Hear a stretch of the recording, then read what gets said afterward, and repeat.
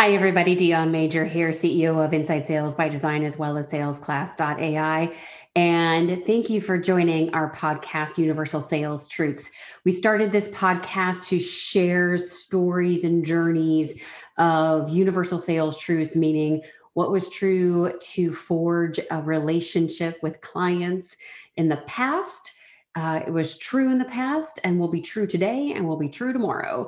And so we're bringing guests to you and speakers that have amazing backgrounds and experience to share pieces and parts of their journey and their stories. And we know that you will be inspired and you will learn something and hopefully get some folks to connect with as well and broaden your circle and your network, because that's what this life and world is all about, are the human connections we make at the end of the day. So thank you so much for joining us today. Thank you for listening to the Universal Sales Truth podcast. And we hope to hear from you soon. And I know that you're going to leave inspired.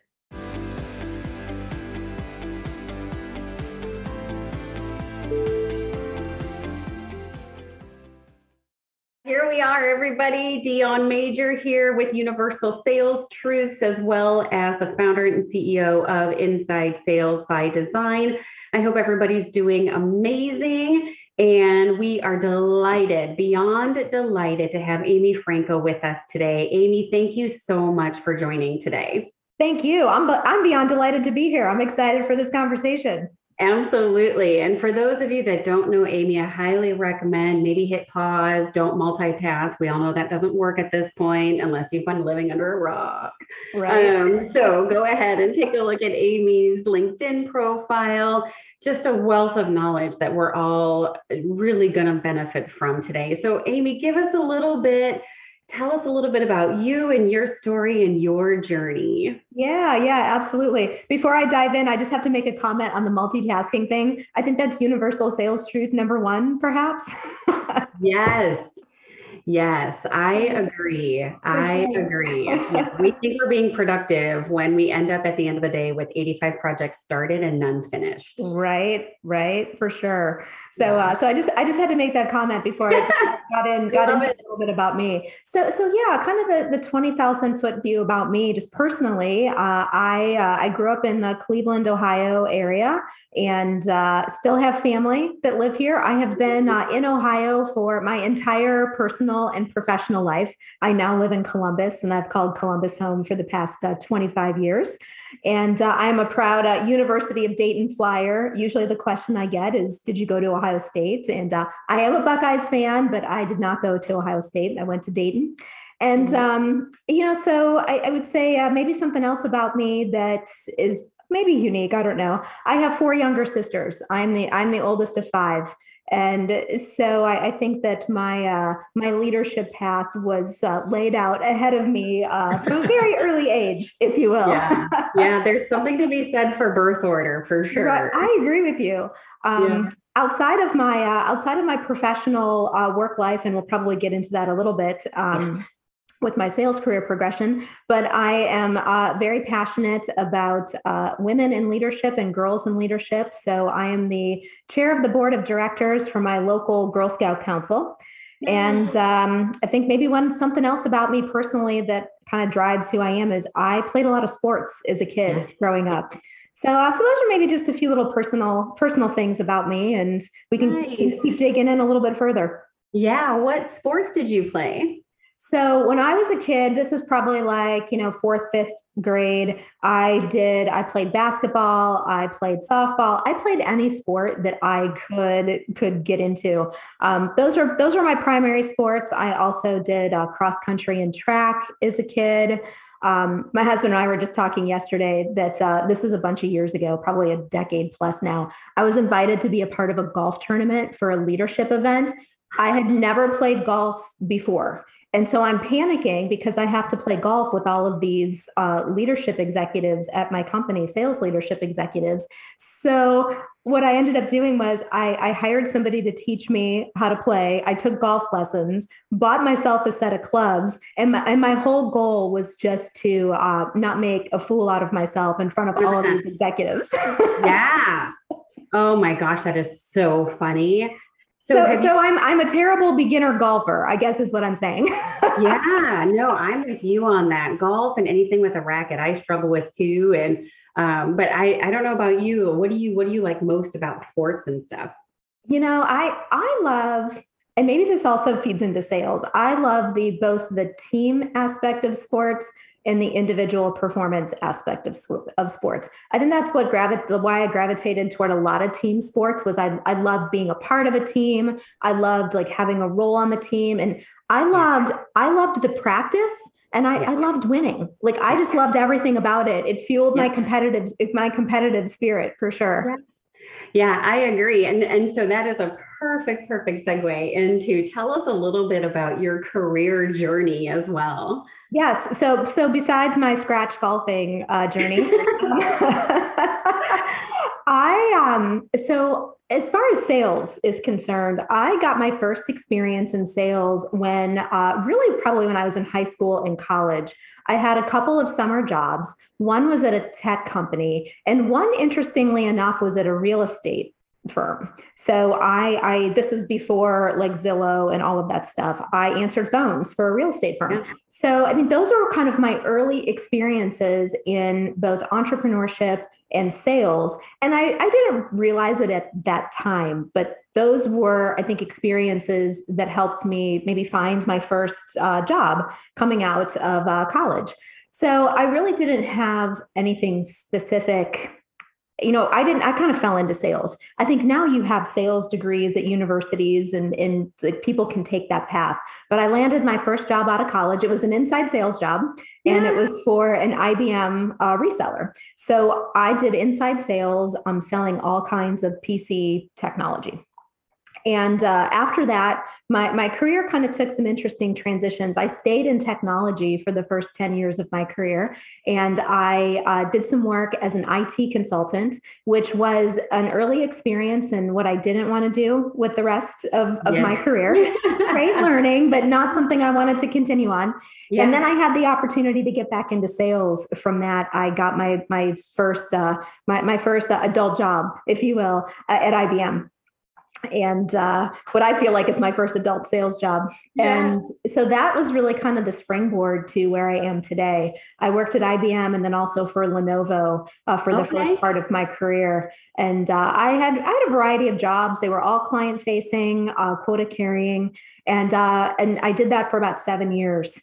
And then about 15 years ago, I took a big pivot into entrepreneurship, started my own firm, and it's a blend of learning and development, sales.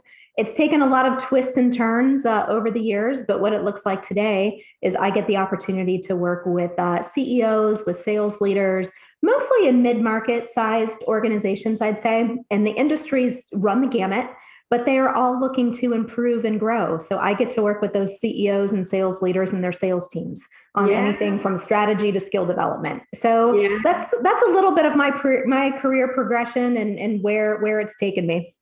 Yeah, yeah, I think that's amazing. And so good. And so, with all of that, as you're kind of going through that journey, what have you really discovered that you love about sales?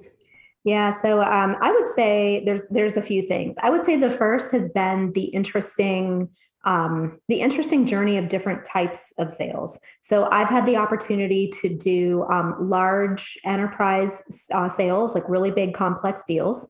I've had the opportunity to do entrepreneurial selling, so Yeah, working for my own firm, bootstrapping it, every part of the sales process, yeah, right?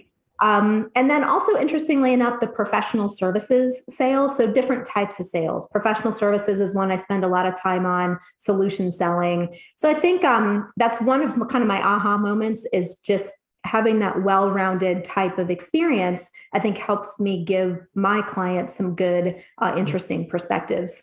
I would say the other thing was that I learned was that I loved sales early on. I was yeah, really excited to be in a client facing sales role. yeah. Um, and then the last thing I would say, probably like another like learning aha moment was I had the opportunity early in my career to shadow successful people.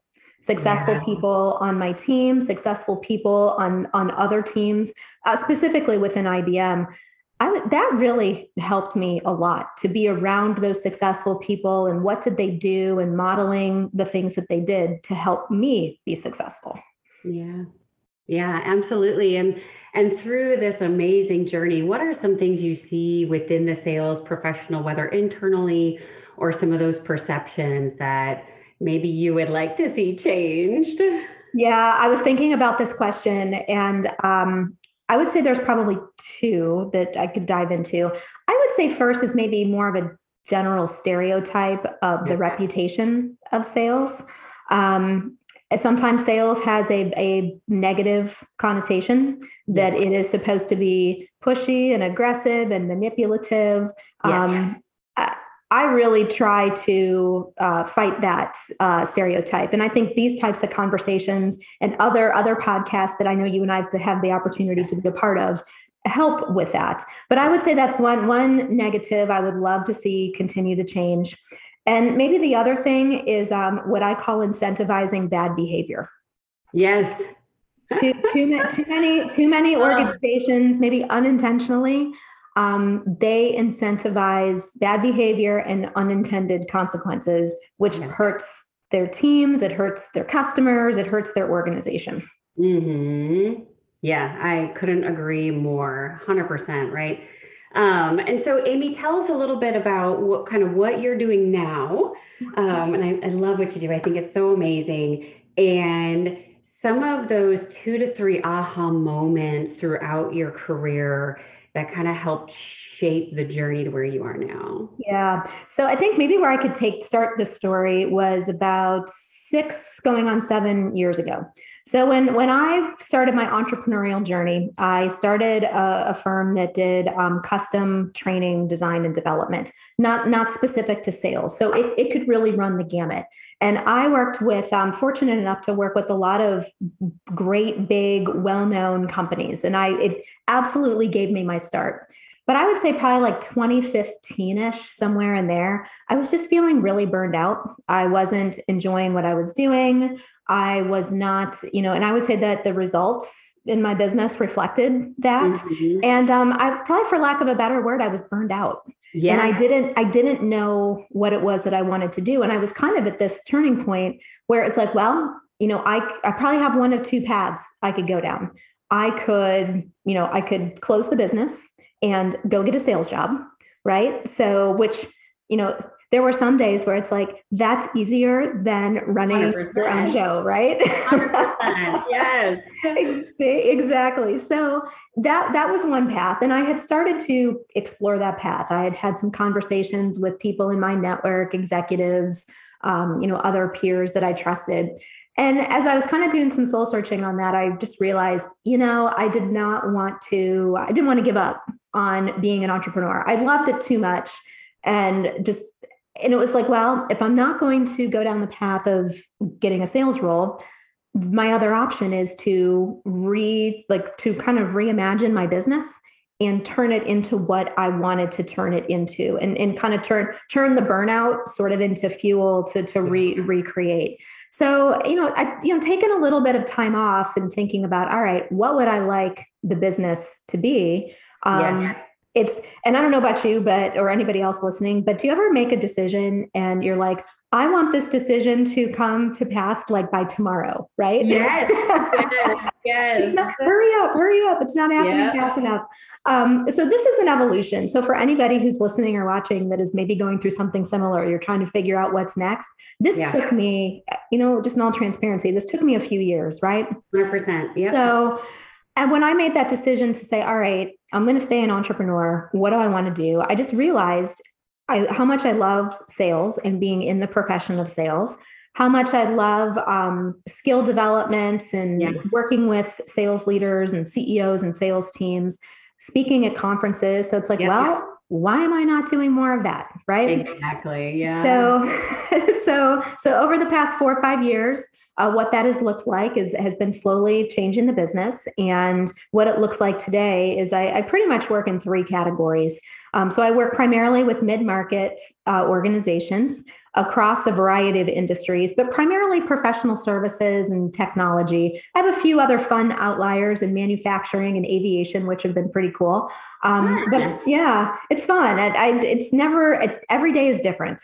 So so what it looks like today is I work on sales strategy, skill development, and then speaking at conferences. And going through kind of that burnout phase and going through, that kind of adversity, if you will, and then figuring out, all right, what am I really passionate about? And then it's one foot in front of the other, right? You have to maybe call out some clients, you have to change some of the things that you're doing, but to be able to make that happen and make that change, fast forward 5 or 6 years has been really exciting. And I love what I do. Yeah, that's amazing. That is amazing. And I think it's interesting that you are so open, and I agree with you on just it's certainly hard to run your own show. And there are days where you're like, man, it is significantly easier to get up and step into a system that's already built for you than it is to create your own. No question. Yes. And I think all of us who are entrepreneurs have been there where you're like, holy cow, this would, you start making the mental pro and con list, right, at the end of the day. So it's definitely a journey. And thank you too for calling out that it's not overnight. Right. And I think we all make that mistake, whether we're an entrepreneur on a journey or we're investigating something or whatever, right? It's nothing good or bad happens overnight. There's always a progression, there's always a journey, and there's always an evolution. And we forget sometimes that we can't talk our way out of things we behaved our way into. And then to your point, as you or whoever is adjusting a business or a set of behaviors or a mindset, those things take time and effort and energy, right, to develop a new muscle memory. Can you elaborate or talk about that a little bit? Yeah. So, and one of the things I invested on early in my career, besides shadowing successful people, was hiring coaches. So I have always had pretty much at almost any point in time of my personal and professional life some type of coach or advisor to guide me along the way. And I had one coach share with me something that I try to keep in mind, especially going through like big change, is you have to think about, you have to make decisions from where you want to be versus where you are today. And I found that advice to be very helpful, especially when I was kind of evolving the business. Would I take a client for a certain type of project or initiative that maybe wasn't quite the right fit of where I wanted to be in the future? And it's much easier to talk about than it is to do, to say, no, I'm not going to take this thing over here. I'm going to focus over here. I would say probably the same thing was very true in writing my book and writing The Modern Seller. I hired a coach to help me write that book and to keep me accountable. And my coach also happened to work for the publisher that I was working with. Oh, nice. So it was awesome. It just worked out beautifully. But I'll tell you what, I never showed up to a coaching call with him without, a page or 5 or 10 pages or some type of progress on my book. And that really helped me push that book over the finish line. If I didn't have that, and I just know that about myself, we wouldn't be talking about the fact that I have a book out there. So those are probably just some of the things that I've learned from that whole journey. Yeah. And again, so well said. I think coaches, in whatever way, shape, fashion, or form that takes or looks like, I love the accountability partner. I think sometimes accountability and micromanaging get intertwined in the wrong way. And it's one of those things where it's like, hey, why are you micromanaging me? And micromanaging me. And it's like, I'm not. You said you were going to do X. Did you do it? That's accountability. That's not micromanaging. Micromanaging is getting down into here, let me show you how you should have done this. It's more of a how in my mind than it is accountability. And I think the other thing I heard you say too was a high level of self-awareness that says, here's what I need to kind of keep me on track and stuff. And there's nothing wrong with that. Right. And so the self-awareness to talk about it and say, hey, if I'm going to do this, I know I need somebody to be my accountability partner. It's just me. I won't do it. It's fine. Right, right. Well, and that whole piece of accountability, thinking about our, like, maybe some sales leaders, if you're watching or listening, or even individual contributors, sales leaders creating a high performance culture in their organization. The accountability piece of it is so important. I say self accountability with individual contributors, and then the leadership accountability on the part of, like, a first line sales leader with their teams. Yeah, absolutely. I agree with you on so much of that, right? How many times have we heard or been the person that says, hey, manager person, you asked me for X, Y, and Z project or report, or, to take this initiative. And then all of a sudden it's never talked about again. And that's not okay. Or maybe as the dutiful employee, I'll bring it up, and all of a sudden it's not a priority anymore. Yeah. And so there's nothing that just erodes morale as much as disinterest. Yeah, and I think about sales leaders, the first line sales leader. I think maybe it's another universal sales truth that might be the hardest job in sales. Is being a first line sales manager.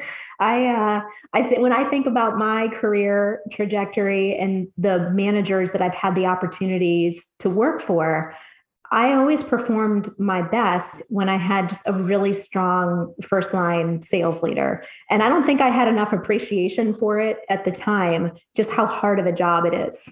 Yeah. Yeah, I couldn't agree with you more, right? You've got the pressure from above and everybody's mushing for numbers. And I always say you mush dogs and not people, right? And then you've got the bottom up, from a manager perspective, it's how do you coach and maintain and keep people in a good mindset and work ethic and things of that nature too, right? So it's definitely a tightrope. I've never heard that phrase, mushing for sales, but I love it. Or mushing for a number, right? Especially if you're a SaaS company or whatever, right? Everybody has a monthly number, and it's like let's be really mindful of what we're doing here and be proactive instead of reactive, and try to make your number midway through the month. And how are we coaching our teams? And if you're not the sales leader to do that, then to your point, let's be aware of it. And I talked with and put that piece of the pie in place to shore it up so we're not burning people out. Yeah. And I talked with a colleague of mine, and he became a VP or director of revenue optimization, which is he was the sales team's coach. Okay. Yeah. And I love that phrase. Yeah. Go ahead. Sales teams coach. And I think what I like about that is that's something I try to be for my clients, but I never heard it phrased that way. I really like that. Yeah, I thought that was good. And so I know we've called out 2 universal sales. I 100% agree with you. Any more top of mind for today? Yeah, when I was thinking about that question of, like, what's the one universal sales truth, I would say for myself, it's a little bit of a twofer. Okay. And so I would say that mindset drives success is an absolute universal sales truth. And you have to constantly challenge your mindset. I don't know if you've ever done a StrengthsFinders assessment, but one of my top 5 is being a lifelong learner. I'm always really curious and wanting to dig into things and learn new things, which, has its pros and its cons, right? But I would say the one pro of that type of approach is always being focused on mindset and how can I maybe challenge or reimagine my mindset. So I'd say that's a twofer on a universal sales truth. Yeah, I agree with you. Mindset and attitude make up quite a bit of our luck, if you will, right? We can make our own for sure. Right. Yeah. And so you had mentioned with what you do and kind of the coaching and the training and the speaking and talking about skill set development. I'm sure you get this question too, quite frequently, as do I right now. What group of skills, is there an overarching skill set section or part of the toolbox that you're seeing in high demand right now? And which one are those? And then just maybe some quick thoughts on how to hone those skills. Yeah, if I were to pick maybe two categories where I'm having a lot of conversations right now, one is on the topic of agility. And the Yes. second is on the topic of what I would maybe consider to be more like advisory mindset or advisory type of conversations. Yeah.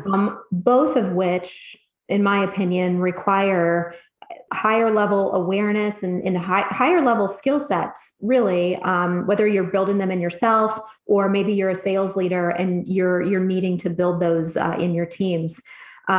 Especially on that advisory piece of it, no matter what you sell, unless you're selling something just highly transactional, most people are selling something that has a value component to it. And it might run the gamut, but all the way up to really complex solutions.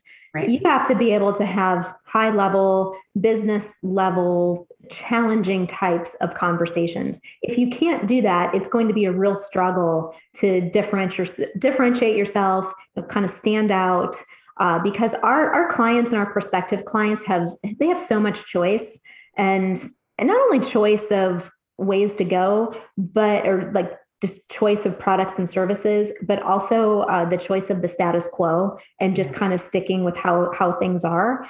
So I would say, those are just some thoughts on what I'm seeing in the conversations I'm having. Yeah, I agree with you. I think sometimes we forget that doing nothing is a choice, and we don't always ask that question. Yeah. So, and press into that as well. I couldn't agree more with you, Amy. So what is the best way for people to get a copy of your book? The best way to get a copy of the book, you can just jump out to Amazon. So The Modern Seller is available in a physical copy, Audible, and Kindle. Nice. Very good. And if folks wanted to get in touch with you, Amy, what is the best way to do that? I would say two places. First, you can go to amyfranco.com, or feel free to connect with me on LinkedIn, also Amy Franco. Absolutely. Well, thank you so much. Any parting words of wisdom or things that we should know or do or think about before we Yeah, I was thinking about that too. And, I would say a lot of the things that we've talked about, maybe all of it, while it's sales oriented and, some of it's strategical, some of it's tactical, I would say it all falls under the category of being a really strong self leader, whether you're an individual contributor or you are a sales leader who has a team of people. So just asking ourselves, each of us, how can I really show up today and be a leader, not only in my sales profession, but also in my personal life too? So I think those are maybe some parting ideas for people to think on. Yeah, I think that's such a good one. And so sometimes we don't always give ourselves the time for retrospective or thinking, right? And putting a plan in place for sure. Well, thank you again, Amy, so much for being here. We're so grateful. And again, everybody connect with Amy on LinkedIn. You can go to amyfranco.com and walk it out, the Universal Sales Truths podcast. Please remember to subscribe so you can get the updates for the next ones. And we are so happy you are all here, and we wish you a ton of success, both in sales and in life. Thanks. Thank you so much for joining us today for the Universal Sales Truth podcast. Please make sure that you subscribe to our podcast so you're notified of updates. You can also find this content on the Inside Sales by Design YouTube channel. So make sure you take a look at that. It'll also be in the salesclass.ai platform for you and your teams.